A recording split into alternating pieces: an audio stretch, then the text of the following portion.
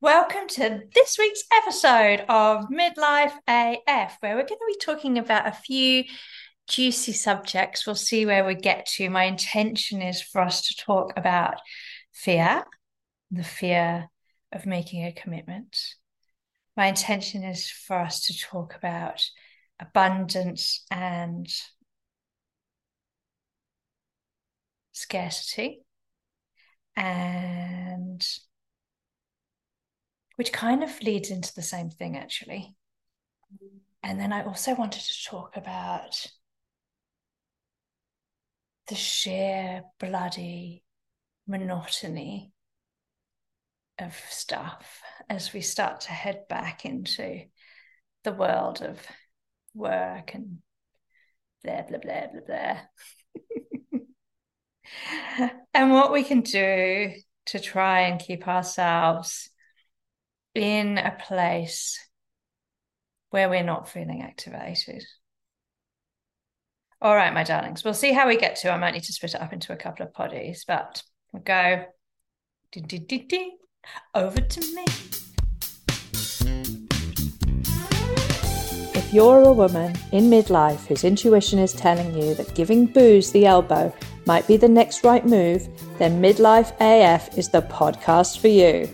Join counsellor, psychotherapist, This Naked Mind and grey area drinking alcohol coach Emma Gilmore for a weekly natter about parenting quirky teens, menopause, relationships, and navigating this thing called midlife alcohol-free.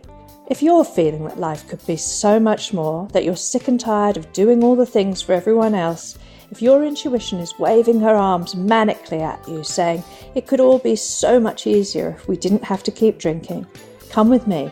Together we'll find our groove without booze.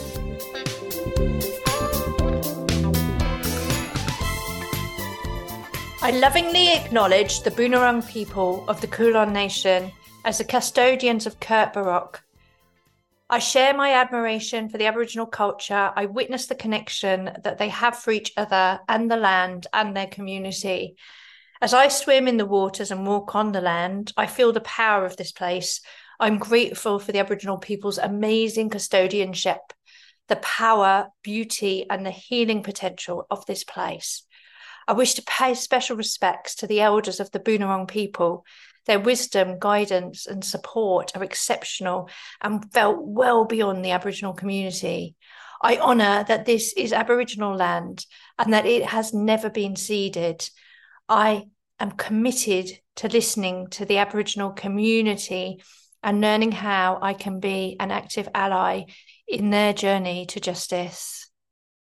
Okay, so I'm going to have to keep a bit of an eye on the time on this one because I've got a lot to say. We've been having so many great conversations in my membership group, Be the Lighthouse, about what comes up for us in the new year. And I know I've done quite a few webinars in the past on perfectionism and judgment and how that keeps us stuck. And I had one beautiful client who I've been working with on and off for 2 years, probably. Which again, is something we really need to talk to because it's not always a straight line, this journey. And sometimes, particularly if we have an inner belief that we are the problem and we need fixing. And this is why one of my first posts of the year on the socials was about, what if you're not broken? How about we start there? And I'm really going to go against the grain this year of what I'm seeing in social media and what is triggering me slightly. And I always know when something triggers me. We know that when something triggers us, right, that it's more about us than the thing. And I know for me, it's been a very, very slow. And I always feel really bad when I say this because people are like, oh my God, are you okay? I'm like, yeah, of course I'm okay. I'm okay. I'm just a middle-aged neurodivergent human looking after a bunch of neurodivergent babies who are 15 and 13. going through their shit, us going through our shit. And that means that quite a lot of the time I'm a little bit tired. And, it's so interesting for me because I am literally the opposite. And I'm sick of kind of pretending. When I was drinking, God, I was holding that shit together, Ryan. Like I would run. I think 40s is the year for running, yeah. Or your 40s.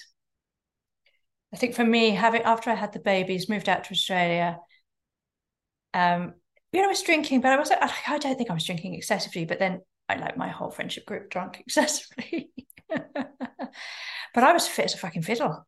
And I could get up in the morning and go for a run. I'd run 10K twice a week, 15 to 20 on a Sunday. Didn't love that so much. I was more of a 10, 15K girl. That was quite, but I literally could run 10K without even batting an eyelid of a morning and then go to work.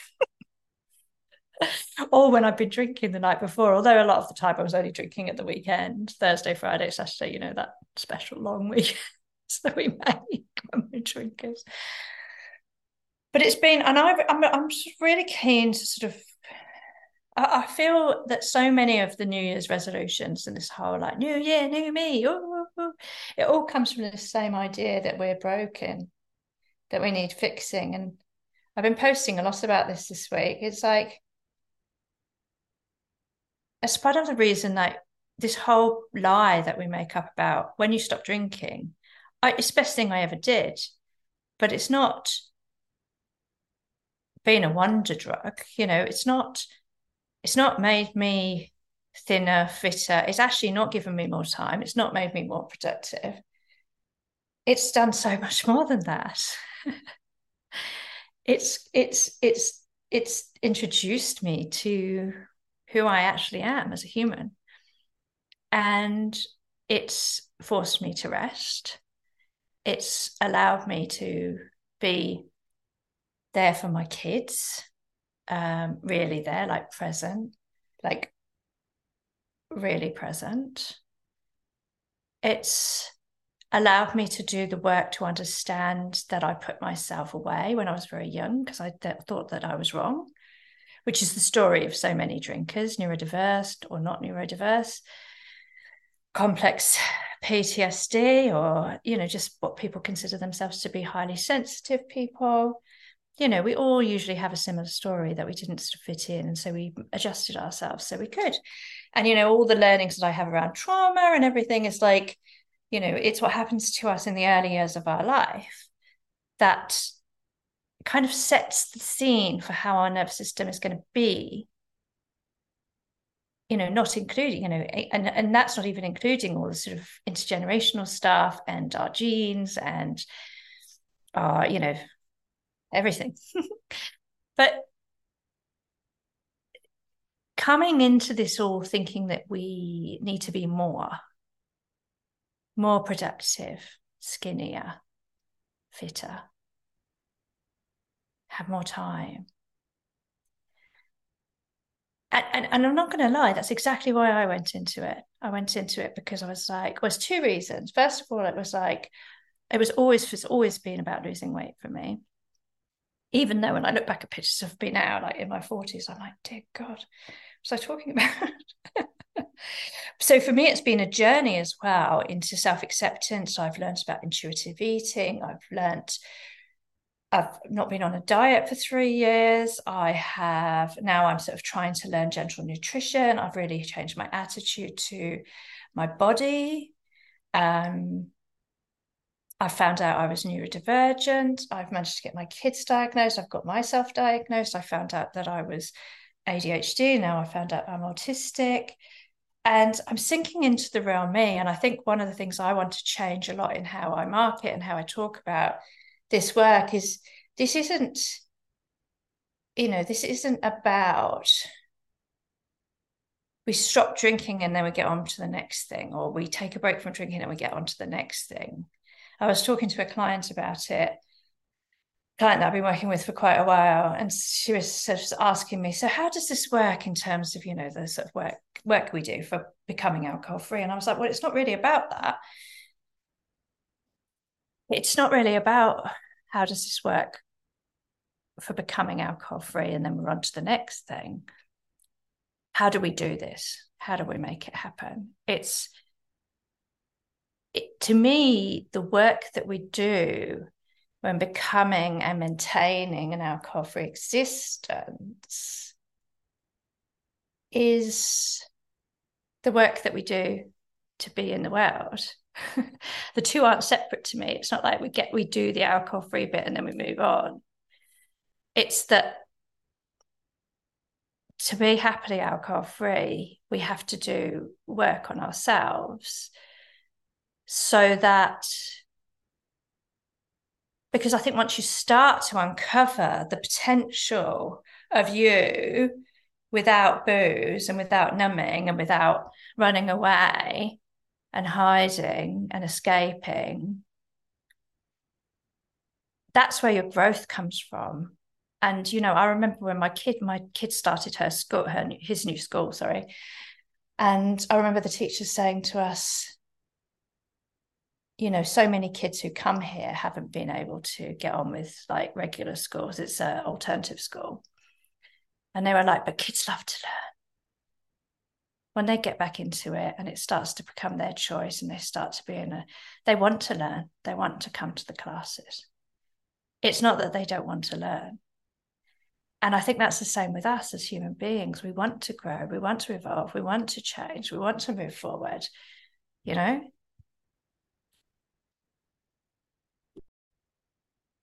Okay, my apologies. I got completely interrupted there by my kids coming into the house. So I apologize if I've completely forgotten what I was saying. So we're talking about, I hope, fear, abundance. We were talking about the idea that taking a break from alcohol, being alcohol-free is, something that you do and then you move on to the next thing. And the idea is that we do it because we're going to lose weight, we're going to be more productive, and I was writing about this on the socials and just saying how it's just not been my reality. In fact, there's so much that hasn't gone that way. And in fact, I'm really glad that that's the case. And it's unpicking some of those characteristics that we took on as children in order to fit into the world. This whole idea that we have to be productive. I mean, half the time when I speak to clients, the productivity thing is the reason why people drink. Like, there's so many shoulds. I have to do this. I mustn't forget to do that.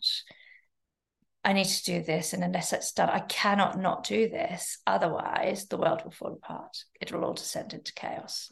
If I let my house be untidy, if I let my garden be untidy, if I don't do packed lunches for my kids, if my kids aren't doing what they're supposed to be doing, and there's all this pressure and stress to do all this kind of impossible stuff that we think everybody else is doing, and we wonder why the fuck we can't do it. I was laughing with my husband a couple of weeks ago, going for a walk, and we were saying, it's so funny, isn't it, when reflecting back to when our kids were little and before we knew they were autistic and ADHD, which we had absolutely no idea, all the way through primary school. And we were saying, we just used to think, how can everybody else do this? Why do you go around to their house? How can they just go to school? And people will be like, oh my goodness, my kids, they're up and they're out. And I think one of the things to really know, if you're a person who doesn't have kids who are struggling, please know that you showing off about how fucking amazing your kids are at doing stuff like tidying and getting up and going to school. It's very triggering for us autistic parents. And I'm kidding, of course. You shouldn't dampen your light in order to make the rest of us feel better, because we, in reality, the only reason we're being triggered is because we're making meaning of the fact that other people can do something and we can't, and we're judging ourselves because of that. And equally, we're judging ourselves by society's standards. And therein lies the fucking problem, right? The society standard, Gabor Mate wrote his book, The Myth of Normal. And that's one of the reasons I started studying under Gabor. And can I just say, I handed in 25 case studies for my compassionate inquiry training this week. And dear God, that's been a that has been such a hard slog. I've got loads more to do before I finally submit all my final bits. There's little tests and all sorts of forms and little tests. There's 8 tests I need to do and a whole load of other stuff. But that doesn't have to be until the 19th of February. So I'm celebrating that I am almost there. And I'm trying to promise myself that I will not do, because I really, really want to do somatic experiencing with Peter Levine. I really, really want to do for internal family systems. But I really, really, really need a break from education, because I've been doing education since 2019, when I started my counselling and psychotherapy postgrad. And I just forget each time. I'm like, I really want to learn about that. It's like the shiny eyed, and then I end up burnt out for Christmas, which is okay. So we were talking about the entwinedness, and we were talking about, and one of the things that I'm really going to change in my approach to how I talk about this work, because it is different. Like for me, for example, I took a year, probably a good year, of taking breaks and not being happy with my success, and really hating every minute of them. And then I found that this Naked Mind, I did the pause, which is just, being aware of your drinking, which is what I've got my awareness worksheets, which should be in the links of the show notes here, and they're also in my on my bio and my LinkedIn profile. And sorry, my cat is scratching right by the microphone. I hope that's not too awful. Keeping it real. Otherwise, we don't do these things, you see. But yeah, my commitment to you is not to do any more education other than like little short courses with people or something like that. I have to do professional development, but honestly, I'm a sucker for education, because we love to learn and we love to grow. And that takes me back to what we were talking about. We were talking about growth, weren't we? We were talking about how, it's the learning. It's learning that, we can ask for what we want, that we are the fucking golden goose, that the whole world collapsed without us. But we go into not drinking, thinking that we'll come out of 30 days and, we'll be jumping out of bed and we'll be running down. And don't get me wrong, probably half the people are. But I'll tell you something for nothing. If it's middle-aged neurodivergent women, which is a lot of the people who are drinking, you're probably not. Because you're probably so exhausted because we use alcohol to push through, right? That was another thing. I was talking to another one of my clients today when we were having a giggle, because I said, I wasn't going to post this thing on social media about me being really pissed off that I had to clean the fridge, because I hate with a passion housework. Like, I don't mind doing it, like, let's work on a particular area and focus on that, hyper focus on that.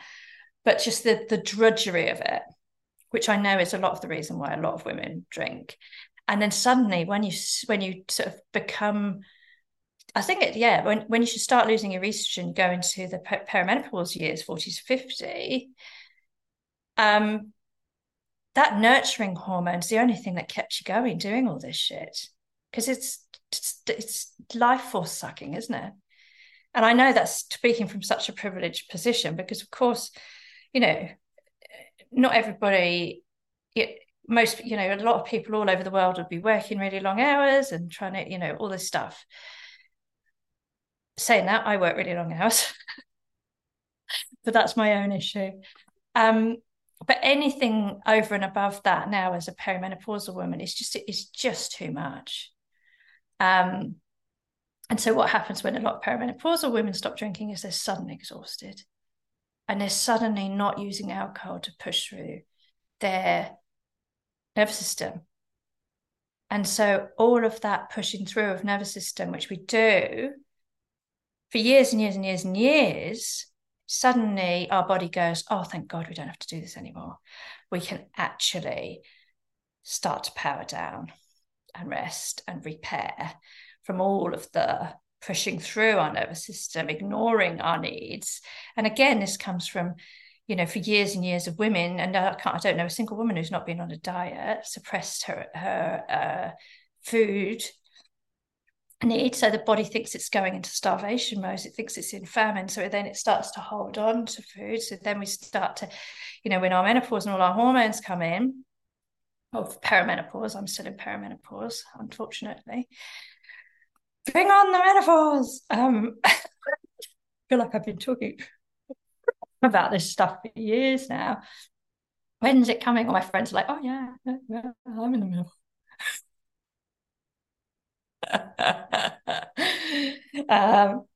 Yeah, okay. So we were talking about fear, we were talking about the idea that what we think alcohol, taking a break from alcohol, is going to be like and what it actually is like. And we were talking about this concept of an alcohol-free life and what that means. And for me, it's a life. Yeah, so it's not an alcohol-free life as such. I call it midlife AF because it's midlife as fuck, and me, I'd like alcohol-free. And yes, I am very, very fucking proud that I'm alcohol-free. I'm really, really glad that I don't have that shit in my life anymore. And I cannot believe that I am. I'm so happy that I got myself out of that. And I look around at, my husband and my friends who are still in that. And I just think, oh, that must be really tough. Must be so it does. And this is the beauty. And this is why I get so passionate about this work that I do, because I believe that the way that I teach and the way that I've learned from my mentors and the things that I've pulled together from all those places are about creating a life that's not about missing out or feeling sorry for yourself because you don't drink. It's about creating a life you love without drinking, and choosing not to drink as opposed to having not to drink. It's a choice. Like I make a choice. And to me, I would never want to drink. Like I can't even imagine putting that stuff in my mouth now. Whereas I love booze so much. It was like my favorite thing. And look, of course, it helps that I work in it. And that's probably part of the reason why I decided to work in it, is it really sort of like hammers it in. But I do really remember the time it clicked for me. And it clicks for people, all different times I see it. And also different things click at different times. And we all get into this perfectionist thing of, oh, I've had a data point, I've had a slip up. Well, it's all fucked. Let's go back to the beginning. Or then I've done my 30 days and I don't feel amazing. And I'm not like sort of jumping up. Oh, well, let's go. Don't worry about it. It's not about that. This is about, to me, so much more than that. It's about coming home to self, creating a life inside of you, in your body. And I don't mean that from a like nutritional, physical. No, all those things are important, but they're not as important as having a safe place at home in your heart, in your body. A safe place for you to land and to nurture all those younger parts of you that you left behind, and to tell them it's okay, when they're scared, when they don't want to do something, when it's frightening, when they don't know how to, and they want to do something else. They want to have a drink. They want to escape. They want to numb. And learning that skill that we learn as a person who doesn't drink, and in my groups, is all about learning through grounding, through centering, through being with ourselves, through learning how to feel into emotions, learning how to start to feel, especially for us neurodivergents, who have alexithymia and really, really struggle with interoceptive awareness. It's about learning how to notice things in our body. People have had trauma as well. It's like, how can we safely go into our bodies? How do we do that gently? How do we ease in and out of it like a DJ, on a DJ set? And that's what we teach. That's the work we do in my groups. And we do it every single week. And when I'm working with people on a one-to-one basis, we do it at the start of every session. We go to ourselves, we go to our bodies, and it's okay if you're not in your body. And that it's like, nothing's bad, nothing's wrong. It's okay. It's all okay. Yeah. If you're disassociated, I am all the time. Yeah. That's my protective mechanism. It keeps me going, keeps me functioning when things are crazy around me or things are fucked. Allows me to keep going. So they've always got reason. Everything we do has got a reason, especially the parts of us that want to drink. They're very clever. Our brain's very clever. So I've probably gone a bit too long. But the last thing I wanted to talk about slightly, and I will talk about this again because it's really important, is this idea of abundance versus scarcity. And for me, this is the fundamental part of everything. And it's rediscovering that essence of self. The part of us that was born into this world to be all that the potential, this one magnificent, incredible life. And by that, I don't mean big. I just mean real, truthful, genuine, here, authentic, in service, in growth, in community, in reality. And people ask me to explain, well, what do I mean by it? And it is in every single teaching. It's in Buddhism, it's in the Christian religions, it's in the Arabic religions, it's in Greek mythology, it's in Roman philosophy and mythology. It's everything. And this idea that we are love. And when we come from a place of love, which to me, and I was thinking of the words, it's like openness, it's like leaning in, it's like surrendering, it's like accepting, all words that I would have shunned as a younger person because they sound passive. But the opposite is true. They're not passive. They're actually very, very active. And the opposite of that, which is what I and the teachers that I've learned from and created my own practice with, is the scarcity, which to me is what the AA approach is like. And again, no offense to any AA, there's so much involved in that is so good. But for me, that idea that there's something wrong with you and that you have a problem and that, the devil's doing push-ups outside your door, that doesn't work for me. And where I've known quite a few people now who've been, people who don't drink, but who've done it through AA and who wish that they could drink at all times. They're in resistance. They're in deprivation, but they're just very strong people. A lot of them, like most of us, humans or women assigned at birth, female assigned at birth, neurodivergent humans, have had some kind of eating disorder. So we're very good at control. We can put things away for years. We can do that. We can be very good at control. We can be in with resistance for years. And we think it's working for us. It's not working for us because we always go back to the thing. You always go back to the thing when you're in resistance. At some point, it will get too much. The willpower will be too hard. It's too hard because willpower uses energy. It uses physical energy. They've done research on it. It shows there's an energy that happens and energy gets depleted. And so the way that I teach and the way that I work with humans is that we are about leaning in. We are about accepting. We are about being with ourselves in the discomfort. And we've talked about this before, that we know that as children, because we weren't always picked up when we needed to be, because we were left to cry, and for no one's fault, right? This is the whole thing. Let go of fault. Fault is just irrelevant, right? We are where we are. No one's to blame. It's just civilization. It's just life. It's how it is. But we never learned to hold ourselves in our distress. We never learned that the pain was going to go away. We never learned that someone was coming. So as a baby, we thought, and a small child, we think no one's ever coming. Pain's never going to end. And our job as grown-ass fucking humans, whose actual nature is nurturing, is to parent ourselves through that, is to learn how to do this shit called life. Yeah? And to go back and take all those precious little souls that we left along the way, we rejected, and bring them in and give them a bloody good cuddle. And yes, they'll make mistakes because they're only little and they're learning. I always use the chessboard analogy, like the chess computer. He doesn't like beat himself up for making a mistake. He goes back, he puts that into the database and he moves forward.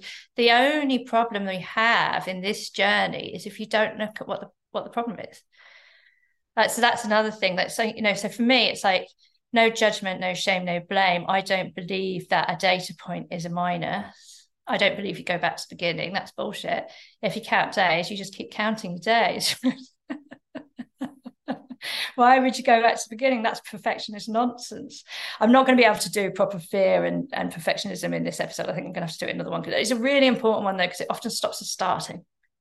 And that's a problem. And then when we have a little slip up or a data point, it pushes us like, well, then we give up. And then once we've got off the horse, it's like, it's really hard to get back on again, because it takes that sort of a certain amount of energy to start. And so it's almost like you have a data point, examine it. What went wrong? What happened? Because all you're doing is you're learning, like the chess machine, right? Like a baby learning to walk. You're learning. I wasn't able to cope with growth mindset. It's what our kids learn at school. I wasn't able to cope with this. It was easier for me to drink than to manage this. Or I didn't feel like I had the resources to do this. So great. Why are we being sad about that? That's brilliant information. Now we can go and plan for the next time. We can work out, what was it? Was it that when your partner raised his voice, you were feeling frightened? What was it? That was my experience. And I was coming from, when my partner raised his voice, husband, I was responding to him in the body of a sort of 8-year-old child. That's really useful information. And then when that happens again, instead of expecting stuff from him, he's on his own journey and he's to sort his own shit out. I can say to my little 8-year-old child, hey, I get why you're really frightened, but it's okay, you're not 8. We're here in this room now and I'm here with you. And we're going to be okay. We're going to do this together. Yeah, it's going to be fine. You're going to be all right. And it's fine that you feel scared. I'm here. I'm not going to make you bad. I'm not going to tell you you're wrong. I'm going to love you. And we're going to do this together. And this is the journey. Oh my God, how fucking fantastic is that? It just blows my mind. Anyway, I'll leave you there. Lots and lots of love. All my usual stuff's in the notes. I highly recommend, if you're not on the journey yet, do the visualization, the North Star visualization. It's free. That's where you start to imagine what your life would be like when you finish your break or whatever is your goal. And then also do the awareness worksheets. Wherever you are, the awareness worksheets are the bee's knees. That's what I did before I took my final break from booze, when I decided to do a year. And we'll talk about fear next time. We'll definitely talk about fear. She says that, and I'll probably forget, but I hope we'll talk about fear, because there's so many things that are keeping us stuck about fear that are to do with perfectionism. And we really need to get out of this all or nothing thinking and say, look, if the goal is awareness, we can't fuck up. The only way we can fuck up is if we're ignoring what's going on.